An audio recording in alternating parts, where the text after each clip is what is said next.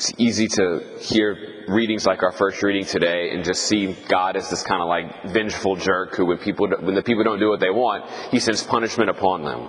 He had been leading the people of Israel all through the desert, providing food, providing water, providing everything that they could need. And then they come here to complain and say, gosh, we're tired of this food. Let's just go back to Egypt. Let's abandon the Lord. And then God sends these serpents that start killing the people as punishment. I think it's important to recognize a couple of the details of the story and to see the Lord not as this, you don't do what I say, I'm going to punish you, kind of a jerk kind of guy, but rather someone who wants to teach his people and someone who desires so deeply to give them what is actually for their good. I think what the Lord is actually allowing to happen here is the natural consequence of what would happen if I were to turn away from him and do what I want to do.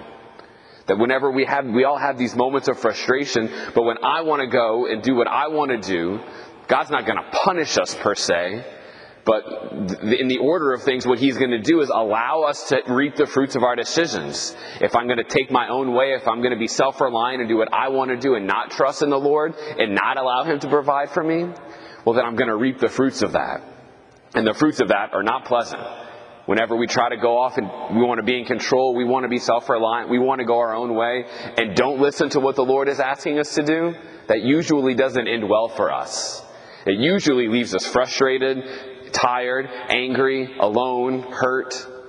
Not because God wants these things to happen to us, but because he respects our freedom enough to allow us to do what we think we want to do. He's not going to force us into anything because love cannot be forced.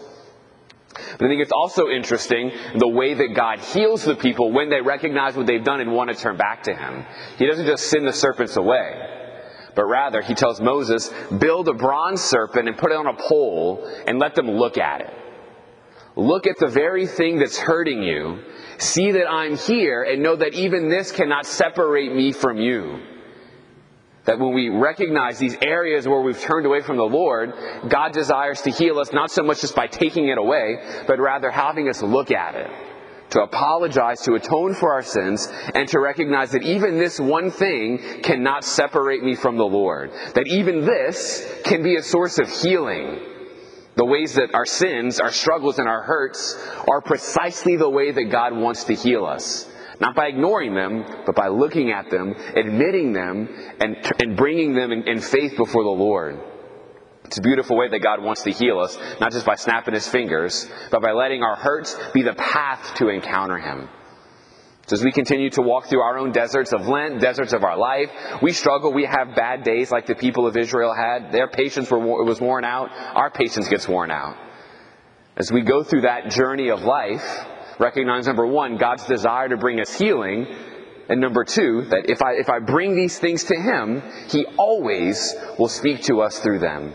So let's bring them, look at these things with the Lord so that he can speak to us.